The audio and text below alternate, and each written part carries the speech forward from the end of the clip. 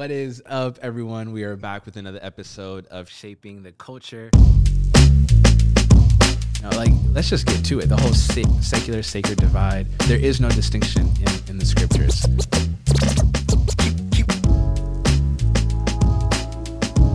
Some of us have trust issues with God, and some of us, it's like, does God really got us?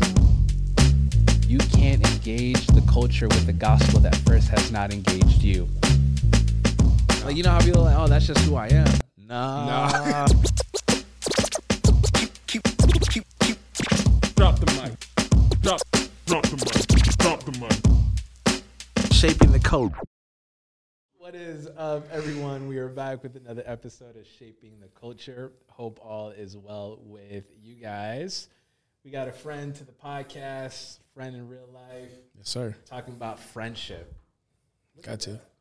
How you doing, by the way? How's your day going? It was busy, but we here. Praise God. We still alive. Yeah. So it's gonna be a good time. I'm excited. Yeah.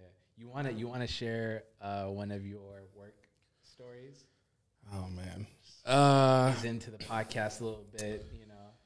Give the people something to laugh about. Yeah. Well, one I didn't tell you. I'll breeze through a couple. Okay. You know what I'm saying? There was a fire in my building. I don't think I told you that. Yeah. So I work on the 7th floor, right? I get a text on my personal phone, mind you. When it's on my personal phone, that means it's a real problem. So we'll get notifications for a fire drill. This did not say there was a fire drill. It said there's a fire on a 12th floor apartment. Immediately, any type of procedure, training, out the window. Yeah. And I said, okay, I know I'm going to leave. I'm not saving anybody. Do I take the elevator or do I take the stairs? And when I do this, what should I take with me? Because I don't want to look like I'm trying to escape, which I was fully, right? But I go out and I hear sirens. So I'm like, okay, I have a few options here. I can grab my backpack, go down to the parking garage and just leave. Or I could leave some of my stuff here and then take the stairs. I opted for option number 2 in case I got caught. Yeah. So I go downstairs. I go to a different building. I hear sirens. I'm like, that's crazy. Wonder what that is. Yeah. Policeman? For what? Yeah. Get another text. Everything's all good. I said, oh, cool. Went right back up to my office. Went back to work. I said, did I do the right thing? Because mind you, I work around some vulnerable adults. Yeah. But I also had to consider, am I going to carry someone down 7 flights of stairs? Mind you, the people don't even know what your role is. Right. Some of them, listen, bro. There was a woman. God is using this to really help me grow in patience. Yeah. I got in the elevator. A woman was like, oh, I've never seen you before. Mind you, I've been there for 6 months. So how that's happening, whatever. It's like, oh, I've never seen you before. I said, oh, okay. So how long have you been here? I said, oh, about like 5-6 months. I said, oh, are you in the kitchen? I said, okay, there's levels to this. I don't know what your mental state is or what you've been through. I said, no, I'm not. Yeah. I actually work in human resource. She said, oh, that's really good. Yeah. I said, okay, Karen, you have a nice day. Got off the elevator. It's just a lot going on, but, we praise God. We have assassination attempts. We have, people getting fired. We have people covering up security cameras. It's a lot. Yeah. It's a lot. Yeah. But, we're still here. I don't think I've met anyone who's gone through half the things you've gone through at work. I feel like every week you've got some crazy story. Oh, yeah. When I leave, there's a book being written. Absolutely. Yeah. And no NDAs being signed. They can't keep me shut. I'm telling it all. Well, I'm glad you had the energy to come today. Praise God. Record this episode. In our weakness, he shows strength. Amen. Hallelujah. Hallelujah. Shabbat. That's going to be a good time. It's going to be a great time. Listen, I hope you guys have been enjoying this season thus far. We've had people like Yodit come on. We've had people like Flame come on. We've had people like Ezekiel come on. Y'all been hearing some conversations from the live podcast show that we did in Toronto. You've been going crazy, bro. It's been a good season. Yeah. I'm excited. Yeah. And I'm excited for today's episode too, and something that I want to do moving forward. Let me give a quick testimony. Yeah. So when I went on tour, almost everybody, let me not say everybody, almost like every city, there was at least one person in the crowd that would come up to me afterwards and say, I wish I heard from you more. there's this one person in particular I'm thinking about in DC who came up to me. She was like, fam, you could have answered all of these questions if you wanted to. Yeah. Why didn't you contribute to the conversation? I remember the LA show.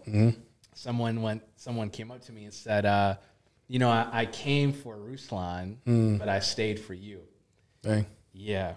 And then I finished the tour, put a poll on my Instagram talking about what people wanted from shaping the culture moving forward. Yeah. Almost everybody said the same thing. We want to hear from you. Dang. I kept hearing that over and over again. And so I was like, maybe I should have some episodes with just some friends and shooting the breeze. And instead of me asking questions most of the time, let me contribute to the conversation. Yeah. On one end, I'm incredibly humbled and just grateful that we've got people that listen to the podcast that value what I have to say, that value my contribution. When I first started Shaping the Culture podcast, I started it to bring on people that are way more smarter, wiser than I am, more experienced.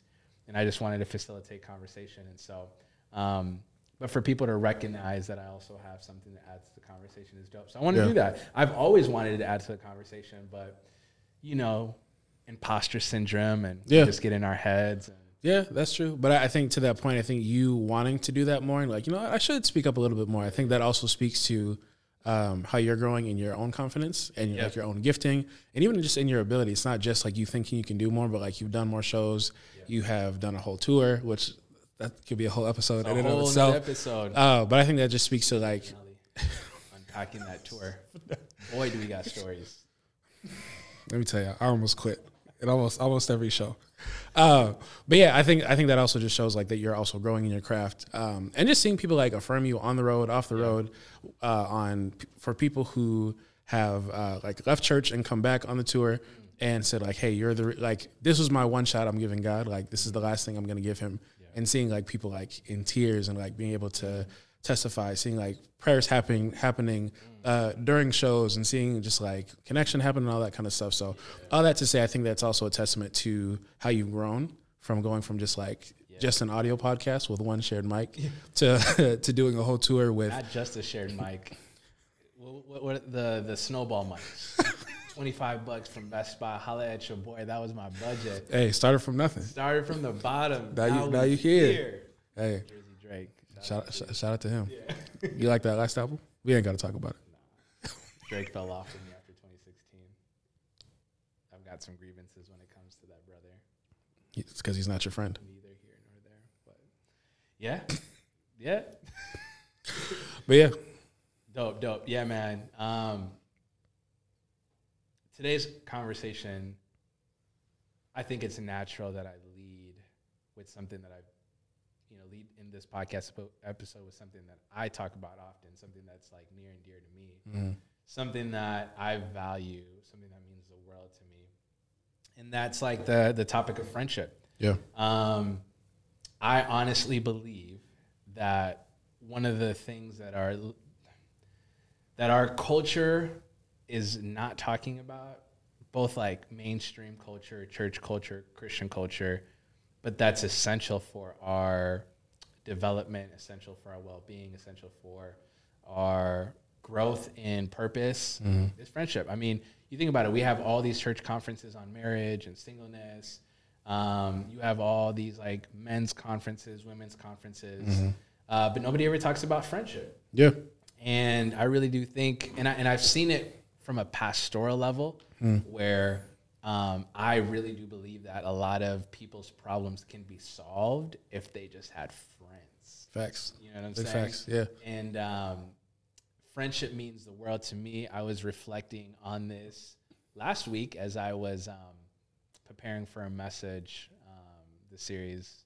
We're going through a series called At the Table this month at Perazim. And I was reflecting on a conversation I had with my brother.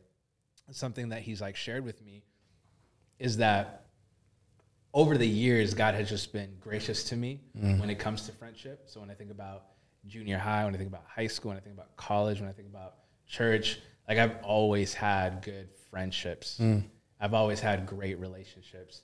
And that has played a significant role in where I am today.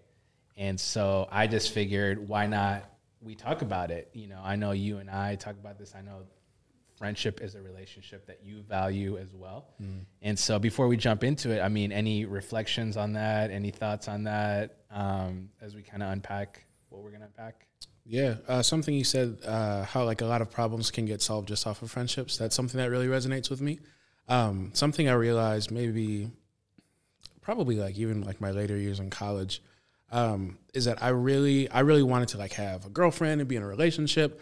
Part of that was being at a Christian school and having people who held marriage in such a high regard more than like career or calling. It was like, that's the thing to be. Yeah. That definitely played a role. But I think also I really wanted to have somebody to confide in, somebody that I could depend on, somebody that I could talk to at any point that knew me really, really well. And the more that I got good friends around me, the more that I grew in my relationship with the Lord, I realized like what I'm looking for is just a good friend. And a lot of the things that I wanted out of a relationship, I would get out of a healthy friendship. Yeah. And so I had people that could check me. I had people that knew my dreams. I had people that knew my fears and my struggles. I had people that could encourage me. I had people that knew like, okay, I need to be loved a certain type of way. Yes. And so all those types of things showed me like, oh, okay, like marriage is cool. And that is something that I desire. Yes. But a lot of that frustration gets mitigated because I have true relationships around me. I have true friendships around me. You know what I'm saying? We already going there. Oh yeah. You know what I'm saying? We already going there. We got to. Okay, so we're here. Yeah. Real quick before we jump into this, I want to read some stats. Yeah. The CDC came out with these stats.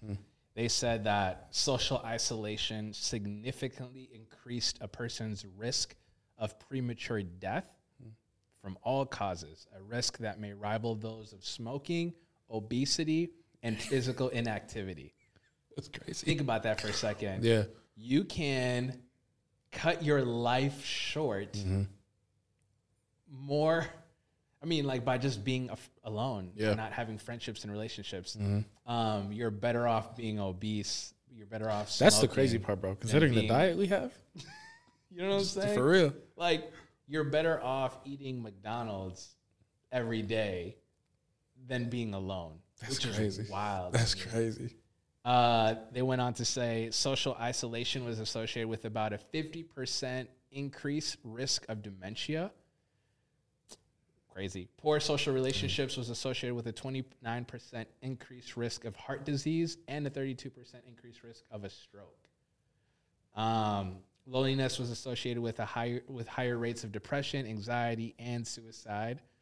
Loneliness among heart failure patients was associated with a nearly 4 times increased risk of death, 68% increased risk of hospitalization, and 57% increased risk of emergency department visits.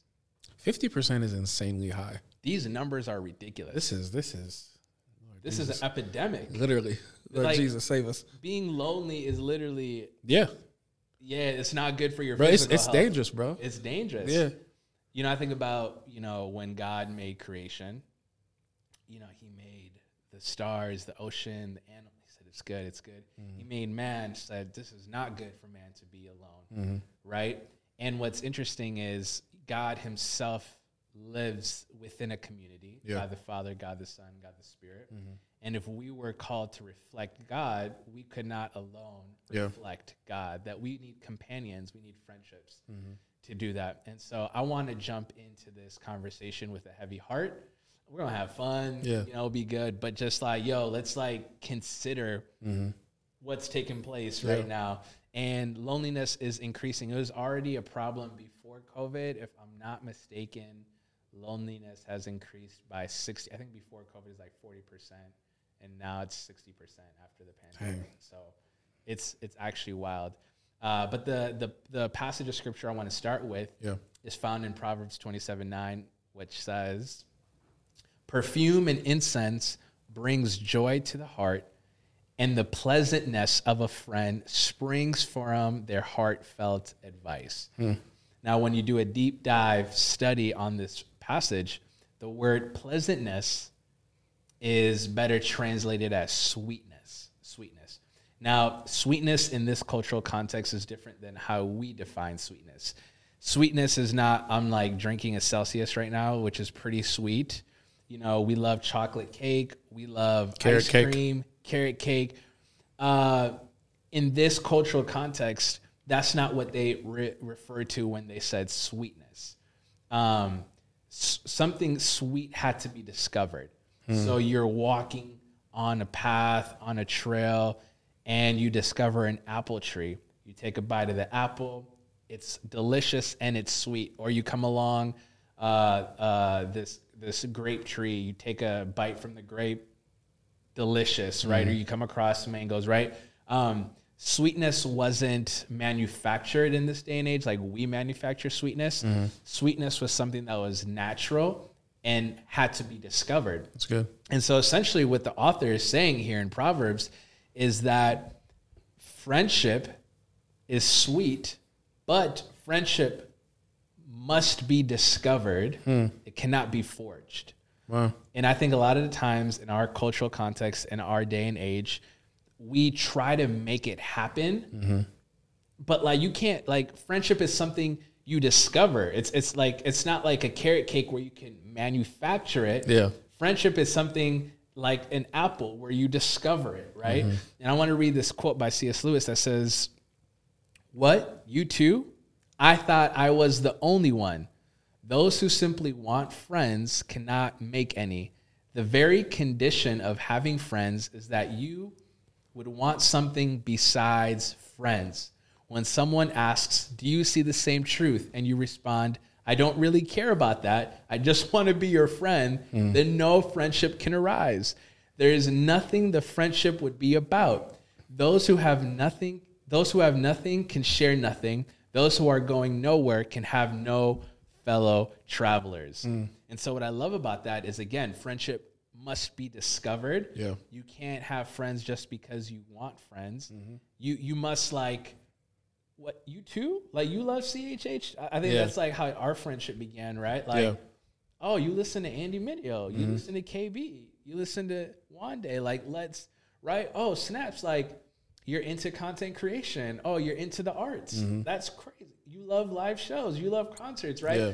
And for us, it wasn't just like, oh, I want a friend, so Parker, be my friend. But our friendship was discovered when we realized we had similar interests. Yeah. And so, like, let's start there a little bit, like just talking about this idea that people need to go about, because sometimes people can get corny with it. Yeah. Oh, come be my friend. Like, yo, it has to be discovered. You can't manufacture it. How does that land on you? Yeah, there are a couple things that come to mind. I think the last thing that you said, like, oh, just be my friend. Something that I see that bothers me personally, and some of this I will say might be a little bit of projection because I am an introvert. Yeah. But when people will be like, "Oh, I just made a new friend," I'm like, "You were talking to them for 10 minutes. Like, what do you mean? Like, you might have made an acquaintance, or you might have met somebody that you want to build with. But for me, when I hear like, "Oh, I just made a friend," like I get what people mean. You know what I mean? But like for some people, like they mean the word friend. And so one of the things that you even said is that when people have the approach to friendship, their association for friend is, oh, we had a long conversation, we had a common interest, or we're in proximity together. So obviously we're friends, and that happens. Yeah. But I think that the older you get, the more you pursue the Lord. More than anything else, I would say that the more that you pursue the Lord, I think you develop just a desire for just things that have a little bit more depth. Yeah. Or at least that was my experience. Yeah. And so like there were just certain things like I just can't really relate to everybody as much anymore. Yeah. And it's a weird transition to go from like these are people that I was around in high school and even in early college years where it's just like, okay, yeah, we have some commonalities, but like when it really gets down to it, if I want to talk to you about like what God has shown me or like what I feel like God is developing in me, if I can't really share that with you, it's like, we can talk, we can be cool, but like to consider you a friend, I don't feel like I can really partner with you in what I'm going through. That's good, man. And so I think that, I think to your point, like when people have this approach to friendship that is just commonalities or a good conversation, like all that stuff is cool. That stuff is great. Yeah. But I think that you get to a certain point that when you desire like true friendship and companionship and people that you can labor with, it goes way deeper than just like, oh, we like the same song or we're in the same space together. Yeah, yeah. I think what you bring up is essential because we have to do the hard work of defining the difference between a companion and a friend, or a better word for companion would be like a peer, or I'm blanking on the word. Just someone that you are in proximity to, but someone that you're not really in deep relationship or fellowship with. But before like we move forward in defining these things, I don't want to demonize one. Yeah, not at all. Like we all need companions, but we also need friendships. Yeah. Right? So we're not saying that, you must only have friendships and no companions, right? A companion is someone that you can go to the ice cream shop with. Yeah. A companion is someone you can go to the movies with, right? A companion is someone that you can ride a bike with. A companion is someone that you can, play pool with or play basketball with or play pickleball with. But a companion, unlike a friend, doesn't know how to go deep with you. They don't necessarily, the thing that you're speaking of, they don't necessarily know you in an intimate way. Therefore, they're unable to walk with you in ways that are meaningful to you. So a companion might know that you love basketball, but a friend knows your dream. Right. A companion might know that you're pursuing a career in rap, but a friend knows your failures in that pursuit, right? A companion might know that you've got 4 siblings, but a friend knows the family dynamics within your context, right? So it's like a layer, like there's a level of depth that friendship brings. But we all I can't just only hang out with friends. I need people to just hang out with as well. Yeah. I need people to travel with. I'm not, and that's the thing. Not all your friends are going to be fans of basketball, or not all your friends are going to want to play pickleball with you. Yeah. It's awesome to have companions or peers. They serve a purpose. Yeah. But it's helpful to make that distinction because a friend goes a bit deeper with you. Yeah. And something that I was thinking about this week is that there are some friendships or companionships where they're not, I don't have a great deal of benefit. You know what I mean? And that made me really check myself and be like, man, I'm really looking for, I evaluate my friendships based off what I'm getting out of it, as if like that's the purpose for them. And I think in some cases, like that doesn't need to be there, right? If we're talking about friendships, I do need people that are able to pour into me and encourage me. But for some people who are on a level that's maybe above that or whatever the case would be, it's not always going to be what I can get out of it. Sometimes it's depositing in them. Sometimes it's putting up with stuff that annoys me, but adjusting so that I can be a better friend for them or being a better example or just being present with them. And so there were conversations that I had this week and things that I was thinking back on where I was like, man, this person just gets on my nerves when they talk about this thing. Yeah. And I was like, hey, I'm sure I do that for other people and they put up with me. But in addition to that, like, so what? You know what I mean? Like, because everybody isn't going to be, to your point, like this super deep, let's just go there. Sometimes it's, okay, let me adjust a little bit. Yeah. Because there are some people that I'm sure everybody experiences this. I'm fine being around them, but I think that sometimes it might be a little uneven where they're like, oh, let's hang out. And I'm like, sure, you know what I mean? But I think even though that may happen, that doesn't mean that there can't be benefit overall. Right. And like not everything has to benefit me not more than the other person. Right. Sometimes it is about giving and just like being in a position where like, okay, cool. Like, what do you want to do? Let's make sure we can hang out. Let's have a conversation. That's good. I'm saying? I think what you're pointing out is instrumental. It's key. And as a pastor, I feel it. I think there's a difference between community and friendship. Yeah. Right. So when I'm thinking about the kind of community we want to build at Paradigm Church, we're going to rally around a vision. We're going to rally around a mission. We're going to rally around a purpose. We don't have to come from the same socioeconomic background. We don't have to come from the same family background. We don't have to have the same ideas. We don't have to have the same interests. The point of church is to actually lay aside all of that and focus on the one who unites all of us, right? And there's like a level of putting up with one another there because it's good for our sanctification. It's good for our development, right? I think like church is important. It's value, and in fact, it served as an apologetic in the first century because no other institution welcomed men and women, Jew and Gentile, rich, poor, free, barbarian. Right? The church was a place that served as an institution where Christ evens out the playing field, and it doesn't matter who you are or where you come from. Yeah. You are all welcomed. You are all loved. And you are called to be a part of this family. That is essential. That is necessary, even when it's difficult, even when it's hard. But just because you're in community with people doesn't necessarily mean that you're friends with everybody you're in community with. For real. And I think we need to talk about this because sometimes we kind of think that just because I go to church with someone, they have to be my friend. They do not. Just because I go to church with someone, they're a good fit to be my friend.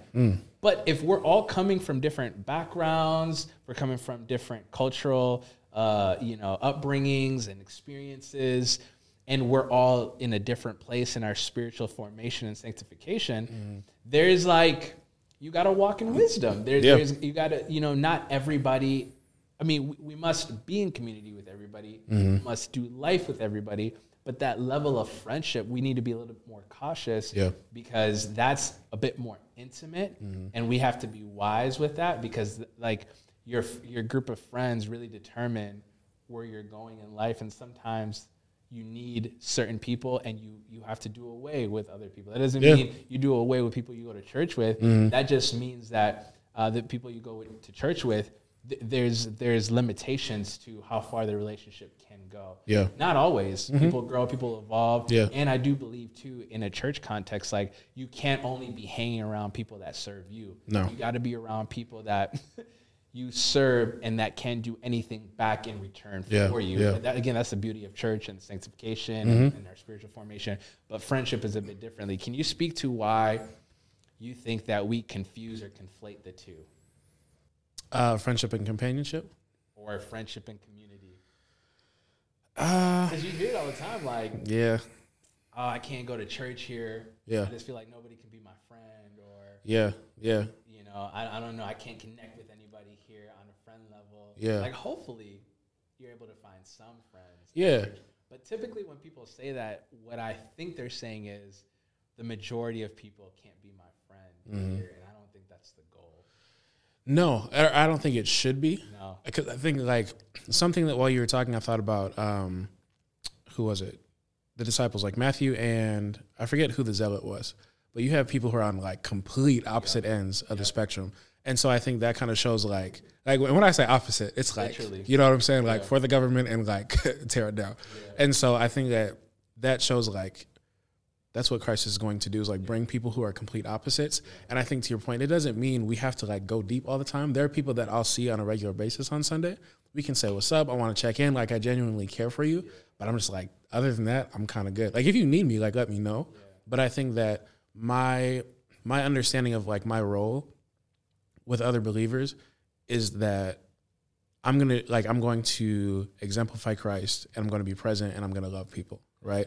And I think loving people doesn't always mean, hey, come do what I want to do. Sometimes it's just sitting with them and talking and listening. You know what I'm saying? Sometimes it's helping people move and then going over and they're not prepared and we got to be there for 6 hours and, like, not complaining about it after the fact. You know what I'm saying? Just serving, like, not expecting anything back.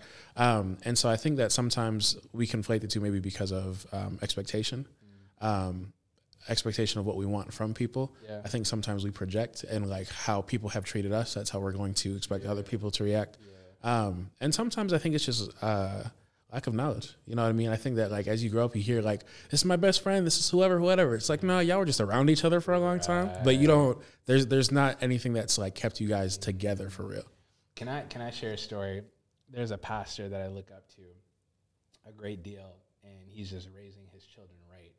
And I remember a few years ago, his eldest daughter, I think at the time she was like 8, 9 years of age.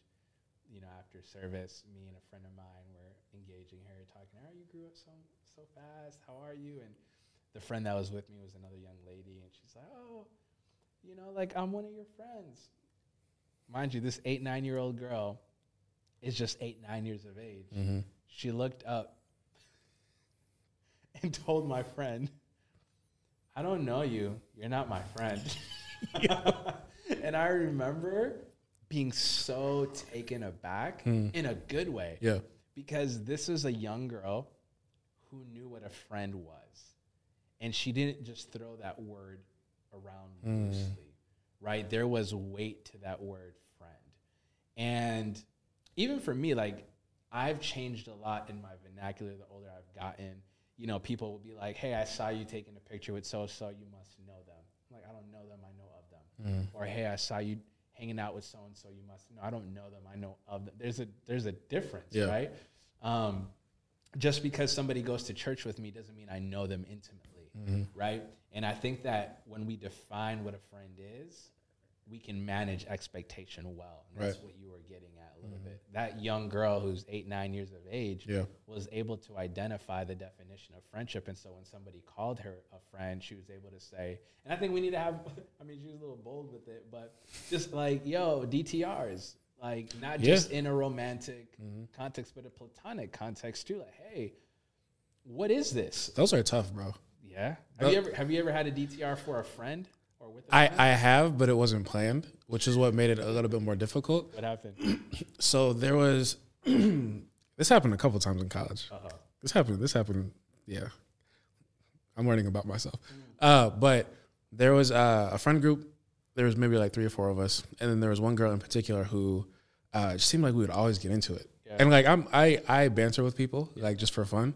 But it would be stuff where I'm like, yo, hey, like, relax. What's going on? Yeah. And so I remember one time, it was like maybe a year or 2.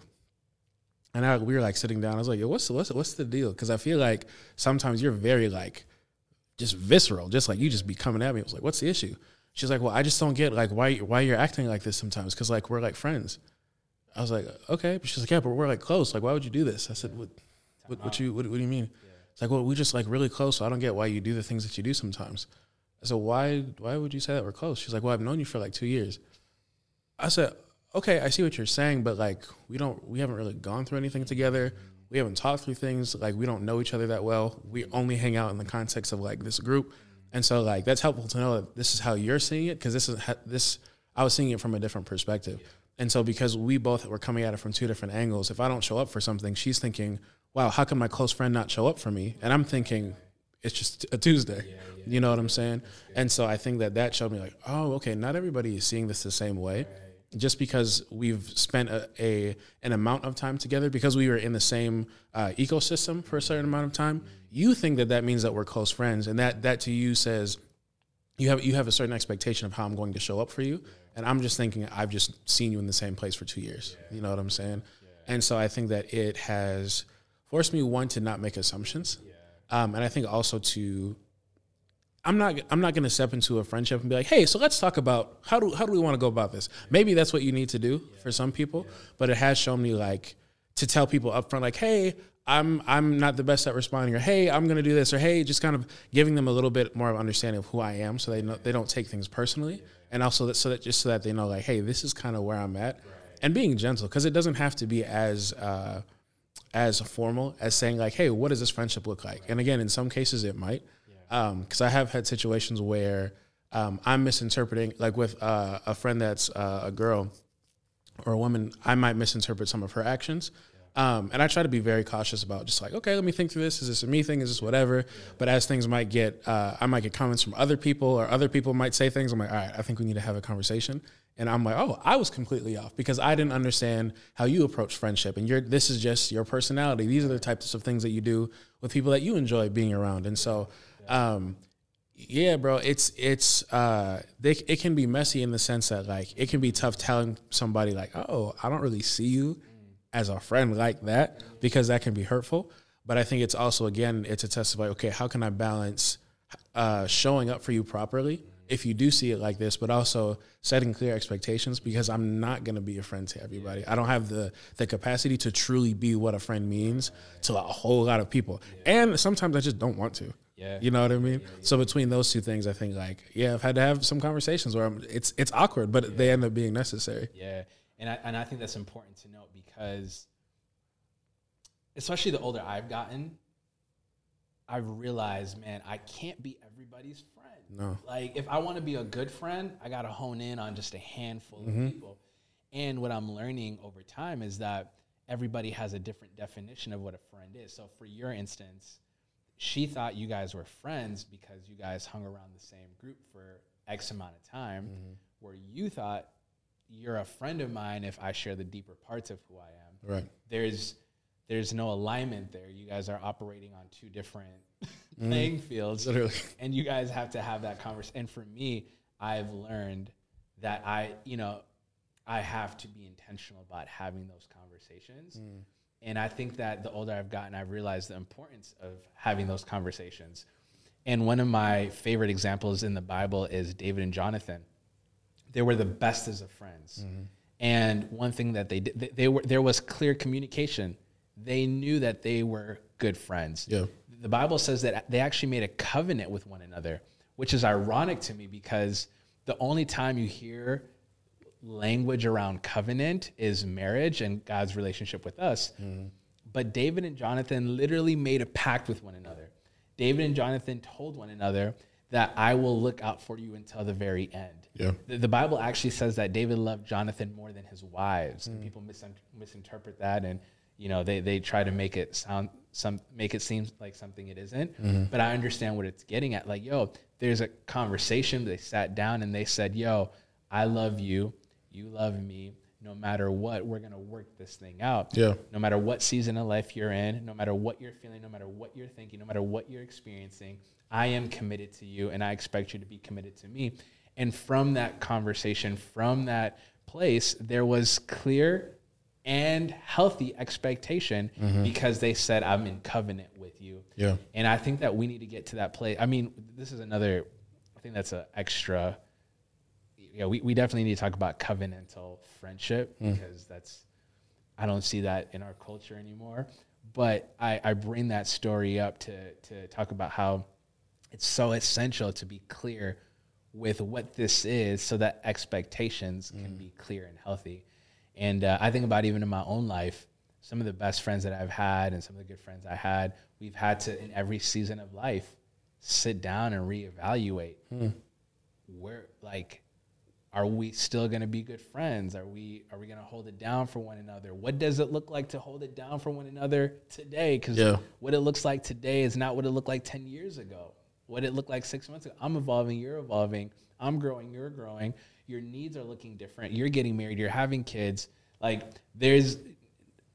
we have to show up for each other in conversation so we can show up for each other in real life because life is constantly evolving and we're constantly changing too. My desires are changing, my affections are changing, my purpose is changing, life and direction is changing. That means my expectation for friendships look like I'm in a season of life right now where what it looks like to support me as a friend looks radically different than what it looked like 2 years ago.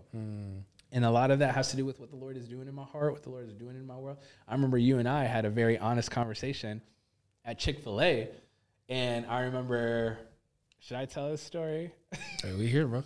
I'm trying to remember what story you talking about. When I was like, people being drawn to you for certain things. Oh, yeah. Yeah, so it's really weird, and I know you can relate to this too, but sometimes when you're gifted at something, people gravitate towards you, and if you're not careful, you'll start to believe that they like you, that they, and I'm not talking about romantically, I'm just talking about like, they care for my well-being, they care about who I am. Yes. But like I've just realized over the last couple of years, like somebody can love your gift and not have no love for you as an individual. Yeah. There's a difference between being drawn to the gift that God has given me and being drawn to the person that God has made me to be. Yeah. And if we're not careful, we'll mistake one for the other and think that we have more friends than we really do. Man. And it's easy, especially because like when your friends are being honest with you. Yeah. Because a real friend, I mean, Proverbs talks about this. It's better to receive a rebuke from a friend than a kiss from an enemy.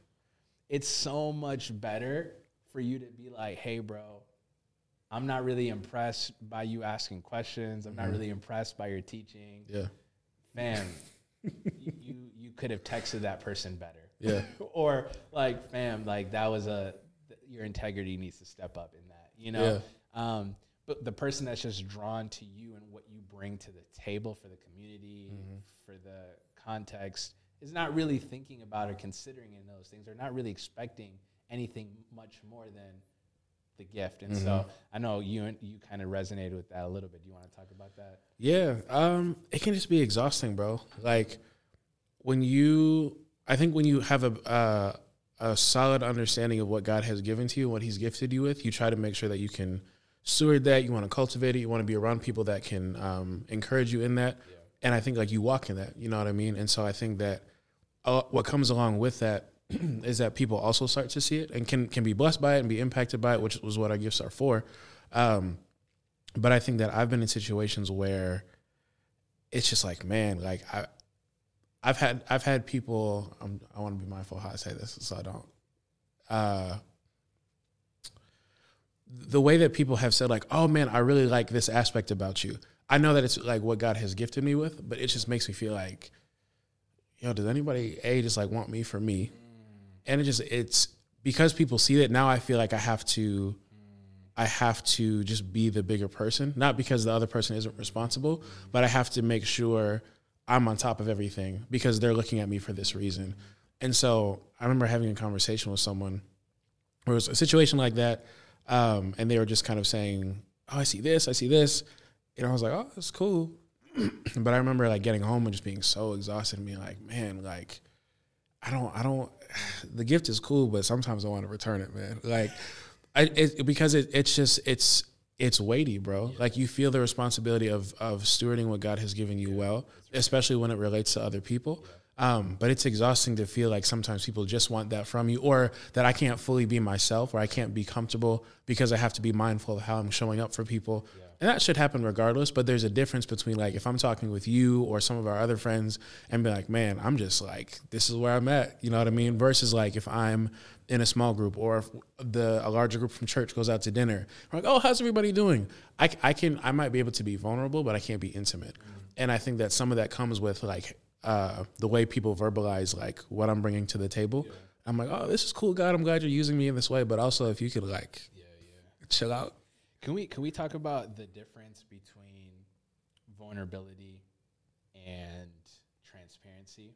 Yeah. I think that's like an important distinction. Yeah. I think that everybody can be transparent, but vulnerability is another level of intimacy. Yeah. So the way I define transparency is just being honest about life, the situation that you're in, right? Sure. So when you're transparent, you're honest about where you're at in life.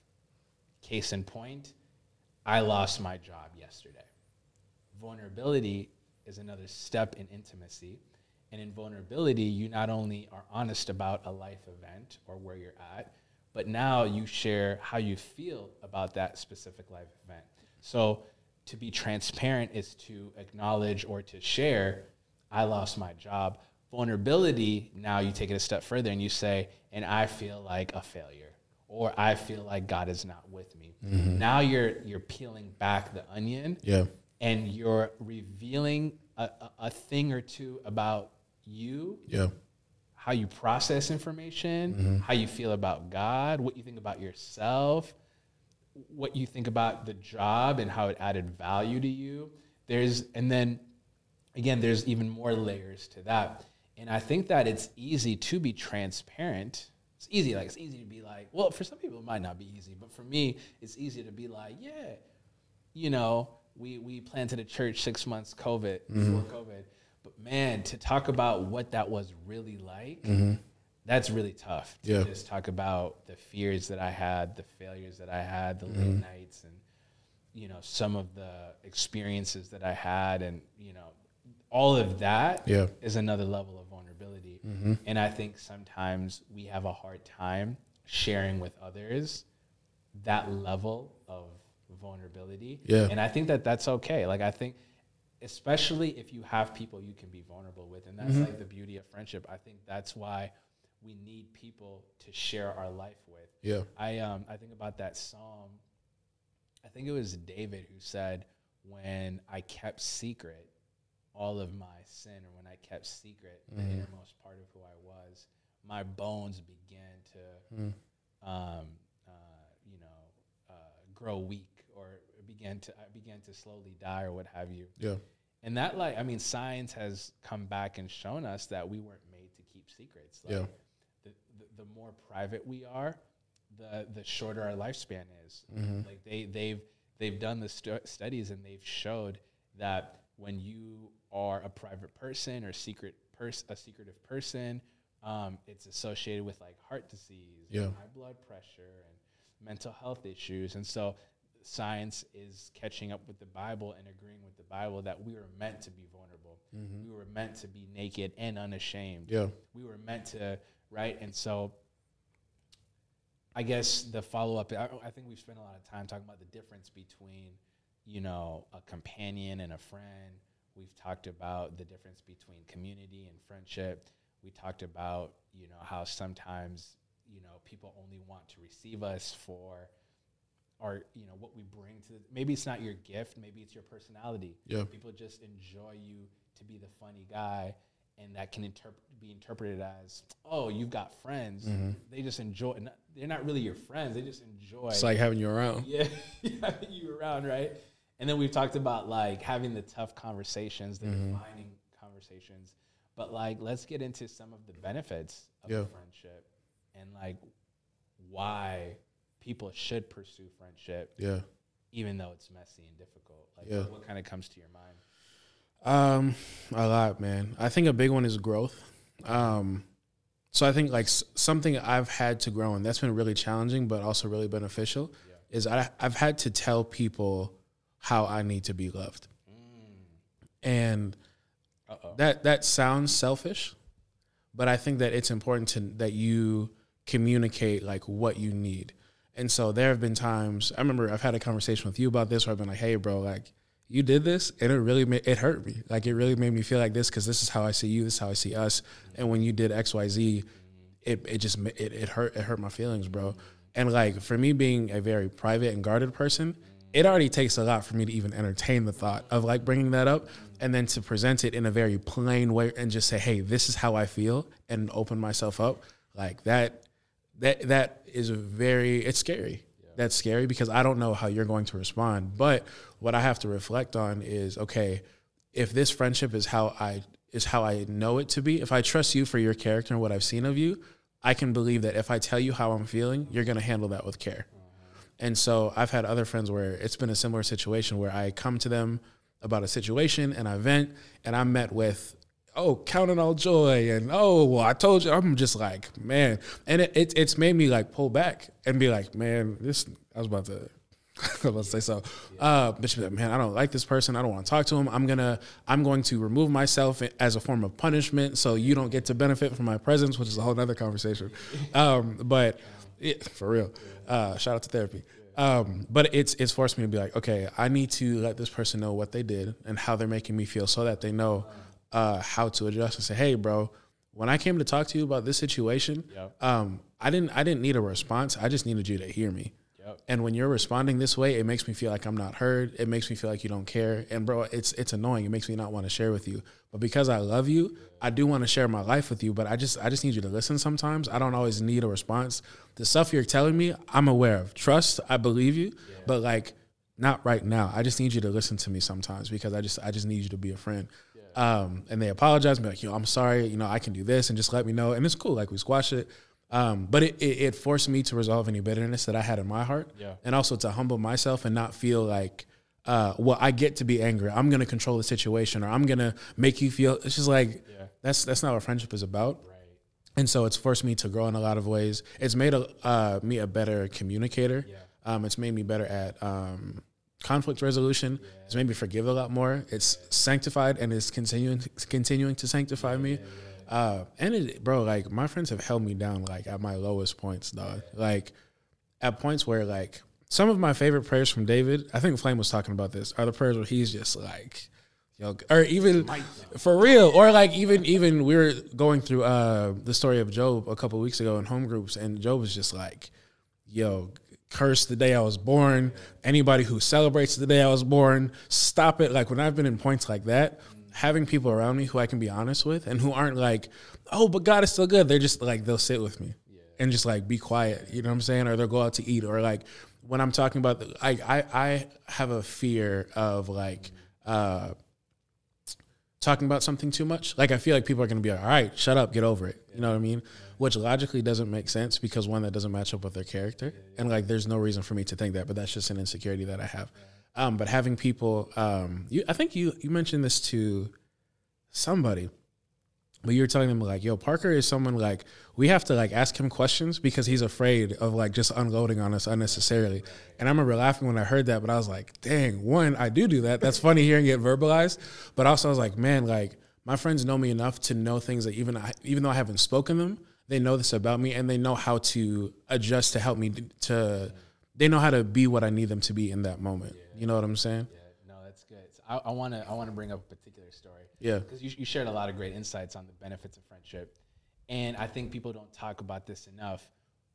Friendships are deep, intimate, vulnerable, and you're leaving yourself open to hurt. Mm-hmm. So I won't get into the particulars of the story. All right. But I'm going to share a time where I think I hurt you. Yeah. Which time? It was all right. Relax. Relax. I'm a great friend. Settle down. Settle down. So we were on tour, driving back to Minnesota from Texas. You know exactly where I'm going. I do. There's confusion in that car. You know what I'm saying? You and God bless Yoni. Yoni knew the situation better than I did. So to my credit, we had like 15 hours of so much different type of conversation. So sometimes I didn't know when we were moving from, hey, this is somebody opening up now, to like, hey, we're just talking. Mm-hmm. And so unbeknownst to me, the conversation moved from just, hey, we're shooting the breeze to you like bearing your heart. And I was like on you. And this man pushed back. It switched from this is what I've been thinking about to this is how I'm feeling. And this man, like, the way you push back, bro. I was like, hey, no way he thinks like this. And I was like, dog, like, first of all, we went in this car like 24 hours. You should know what I'm thinking by now. Yeah. But I was just like, you didn't, which was an assumption on my part. Yeah. But also it was just like, I was like, yo, bro, like, I don't have an answer. I don't know. I'm just telling you how I'm feeling. Yeah. But sorry, go ahead. I cut you off. No, you're good. But I just remember like wanting better because as a friend, I wanted better for you. So I just refused to accept what you were sharing. And you did refuse it. I was like, bro, this is not how the world works. You need to grow up. Bro, I was like, okay, duh, nigga, like, what you mean? No, that's not what you were responding. How you responded? No, that's how I felt though. Yeah, you were dead set on your point. Oh yeah. And I just dropped the ball, and I didn't know that like in that moment you were having a Job moment. Mm. You were just trying to be honest about how you felt. Yeah. And instead of sitting with you, I try to correct you. And I don't think in the moment I was thinking like I need to correct him. But in the moment I remember thinking like, bro, I want better for you. And I remember you telling me, you're like, yo, I know you don't think like this. Like, what do you mean? Yeah. But you were going through something at the time, and in that moment, you were just you had a vulnerable moment, and I dropped the ball on that. And I remember afterwards feeling terrible, and like having to apologize because I didn't want you to think that I was trying to be insensitive to you. Like once I figured out what it was, I felt terrible because I was like, dang, I missed an opportunity to just show up for you as a friend because we value moments where we can be honest about, hey, like as a pastor, I'm feeling this way. I know this isn't the truth about who God is. I know this isn't the truth about the church. I know this isn't the truth about love, but I just feel like this. Or I've had moments where I feel a certain way about podcasting. I feel a certain way about purpose. And it's not really true to what I know or how I'm moving. But I remember one time telling you, I think I'm giving up. And I think you were confused. You're like, why do you feel that way? I was like, this is it, man. This is it for me. And you showed up. But like we value vulnerability. We value the privilege of just showing up as we are, knowing that we know better. Yeah. Right. And I think that it takes a level of trust to be that vulnerable. Yeah. Because in moments like that, you have to believe that this friend is so for you that they allow you to be honest about where they're at.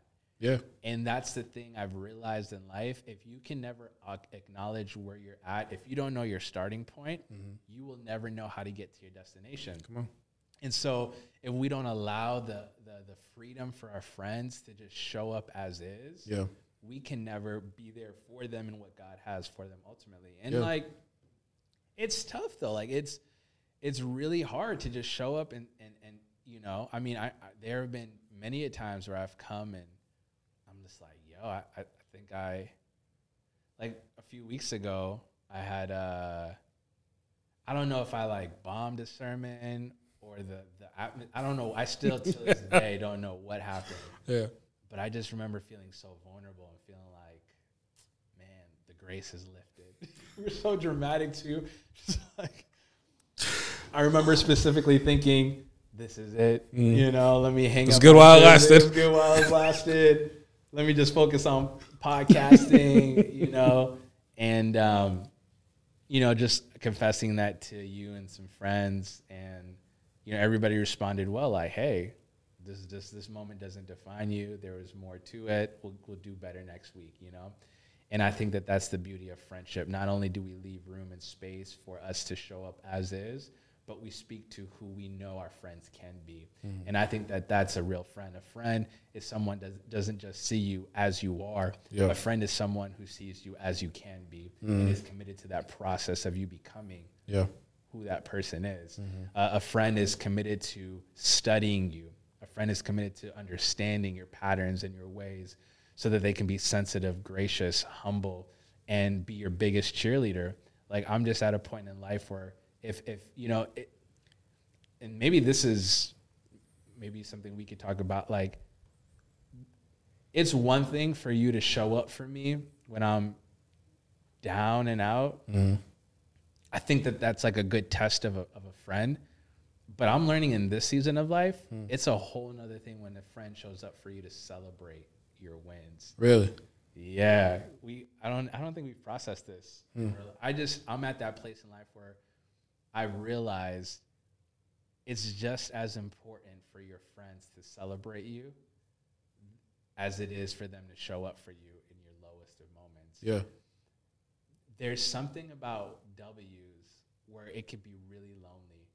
And if you don't have people to, like, I'll give an example.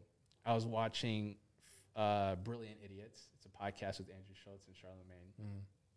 Andrew Schultz has been doing stand-up comedy for 10 plus years. And I think it was last week, he sold out Madison Square Garden twice. When I saw the way Charlemagne celebrated that man, like, he's like, I don't want to talk about anything else today on the podcast. We got to talk about this. Popping the champagne, letting him know I'm going to be there for you. Yo, like, the world is finally catching up to what I saw in you years ago. Like, I'm sad it even took this long. And this is, I think, this episode that was aired was before they decided to book a second show.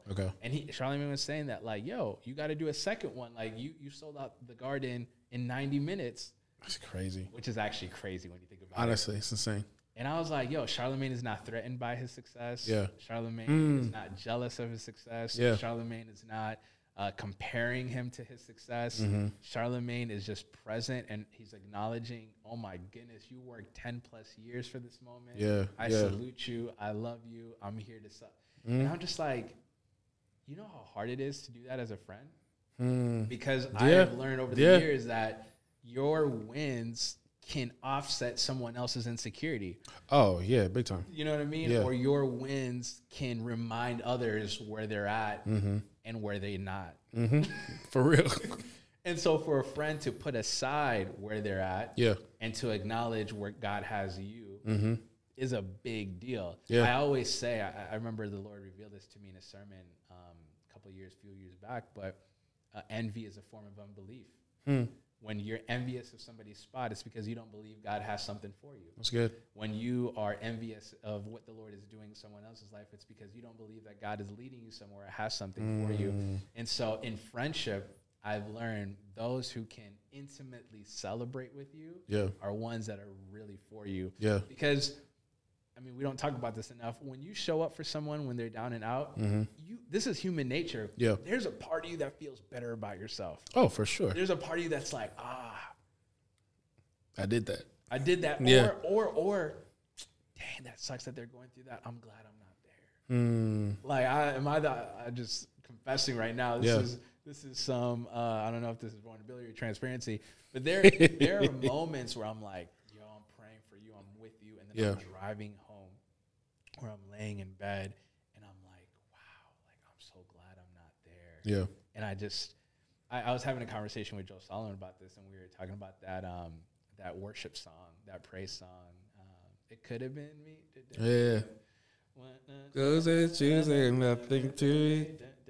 And Joe's the one who pointed it out to me. He's like, bro, that song is so wild when you really think about it. What are we saying to the people that don't have anything to eat? He would be the one to point that out. And I was like, yo, there's something in us that like, yeah. And so anyways, side tangent there. No, that's good. Yeah. Any other thoughts on what it looks like to show up for someone? I do think I think this should be taken with a grain of salt. I think this needs to be done with grace and in balance. Yeah. I think when you show up for people when they're at a low point, that is a form of investment. Now, what I think we can do sometimes is feel entitled that people have to show up for us because we showed up for them, which isn't right. At the same time, we gotta talk about this. At the same time, if you don't show up for anybody, why would they show up for you? Yeah.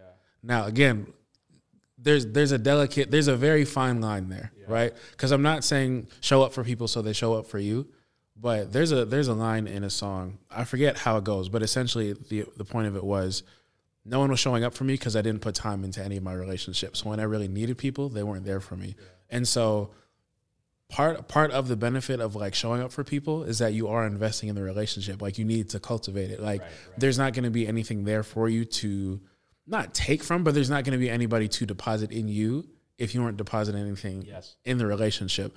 And so it's not you depositing for the sake of getting something back. But you can't expect something back when you haven't put anything in it. Yeah, that's a little bit unfair. Can I also say something about mature relationships and friendships? It takes a real mature friend to acknowledge that my friend is showing up to me to the best of their ability, even if I don't feel like it's enough for me. Dang.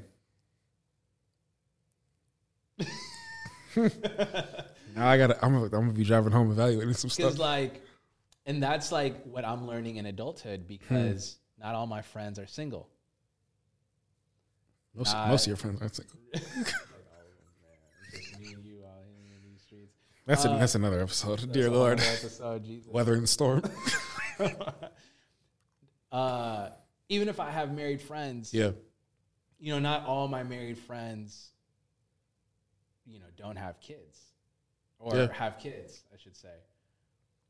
And so my expectation has to shift. There's got to be a moment in time where I recognize that they're loving me the best they can, given the season they're in.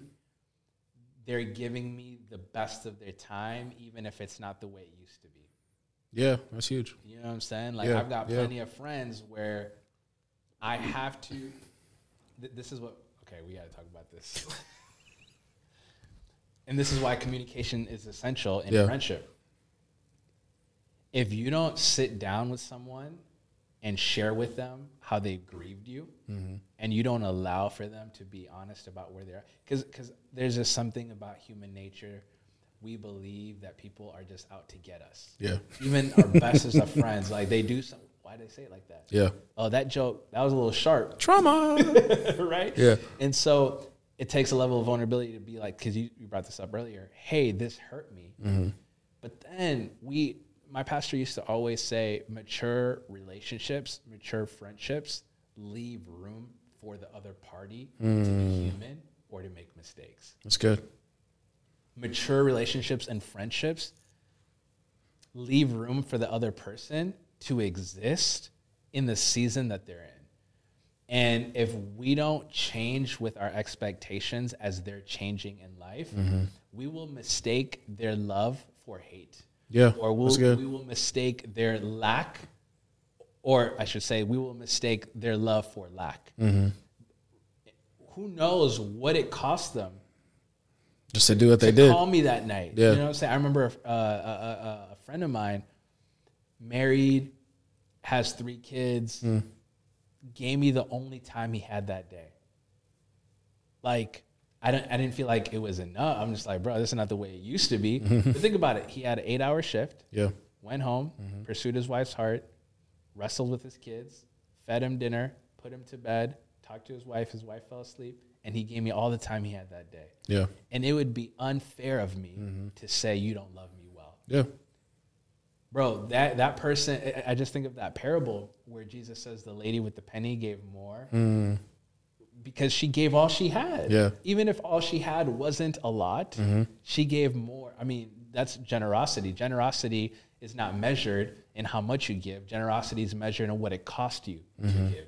And so I think we got to talk about that sometimes to allow ourselves and our friends to be human and to exist in the season that they're in. Yeah, that's something I'm navigating right now. Like, I have 2 friends who are just in very different spaces in life. I have one who is married, has a child, has a full-time job, is a homeowner, at one point had a dog, and is just like, he's just like living his life. Yeah. And then my other friend is a little bit younger than me, and he is navigating independence and wanting to move out and what it's like to be an adult and navigate a relationship with his parents and finding his identity and growing in his faith and stuff like that.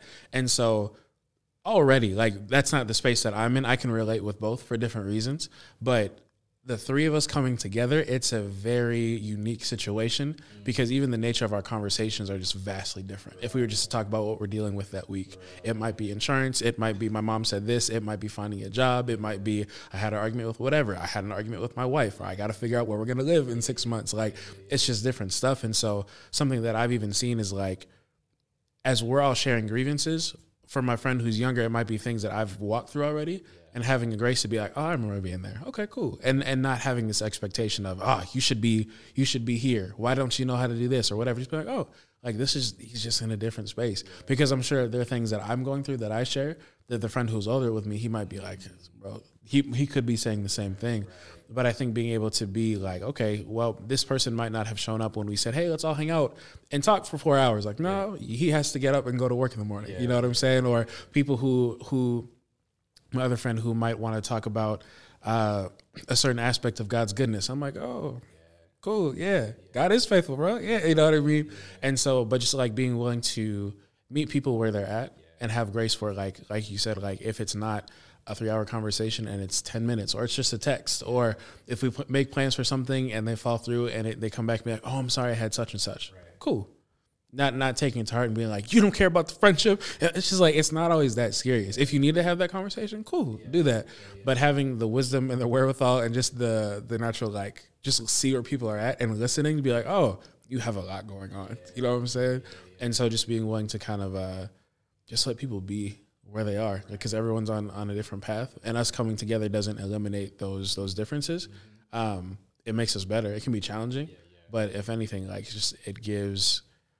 it forces me to give grace and also just like be graceful and be patient, and just like helps with the process of sanctification. That's right. That's absolutely right. Well said, Mr. Thibodeaux. I try. I do my best. Listen, I'm just looking at the time. Oh, we've been going for a minute. We've been going. I feel like we can continue to go. Let us know in the comment section if you want a part 2 or part 3. I just feel like we scratched the surface. There's so much I wanted to get to that we didn't get to. But as you can see, this is something that's near and dear to both of us, and something that I think is important, and we need to have more conversations around. Yeah, definitely. It's messy, it's difficult, it takes a level of vulnerability, it takes time, it takes intentional, messy, hard conversations. Yeah. And so, but it's necessary. Yeah. And it's beneficial, and I think that it could bring so much value to your life. There's so much about friendship that I can share. But yeah, thank you for being a friend. Thank you for coming on this podcast to talk about friendship. Is there Any last thoughts that you have on friendship before we wrap this one up? I think one more thing that comes to mind is that I think about, I think this year especially, something that's been helpful for me is just like friends have carried me when I'm down and when I can't carry myself. And I think about the story of the paralyzed man and his friends who busted open the roof, like tore apart somebody's house and like lowered him down. And it was like because of their faith that he got restored. And yeah, man, it's just been like my friends have been extremely like instrumental to like my healing, my growth, encouragement, just being there like when I'm not able to show up for myself. And so yeah, man, just it's not just having commonalities with people, but it's people who can like hold me up faith wise and who can like pray for me and hold me down and encourage me. And can speak to like growth that they've seen. Oh, hey, you're growing in this way because you used to talk like this, but now you're showing up like this. And so more than just having people to go out to eat with or just like do fun stuff with and laugh with, which is also important. Like it's good for the soul to have like true friends around. That's good. Yeah, it truly is. Two years ago, I went through the hardest season of my life, and I didn't have anything. I didn't have faith. I didn't have hope, I didn't have energy, and I could attest to what you're speaking about, having friendships, you being one of them, where I could just show up and just be, and I wasn't in the best place in life, and there wasn't any expectation for me to be something other than what I was, and that allowed me the freedom to show up as is and know that I was loved, not only when I could bring value or energy to the room, but even when I sucked the energy out of the room, or I wasn't adding value to the room, you know what I mean? Yeah. It does wonders for the soul. And so I 100% concur. Second that. Most def. Recommend it all the way. Get you some friends. This was fun. This was great. Yeah, it was a good time. I feel like I talked a lot. It's a heavy topic, bro. There's a lot to say. There is a lot to say. I'm just used to asking questions, but hey, you in a new season. This is good. Until next time, family, peace and grace.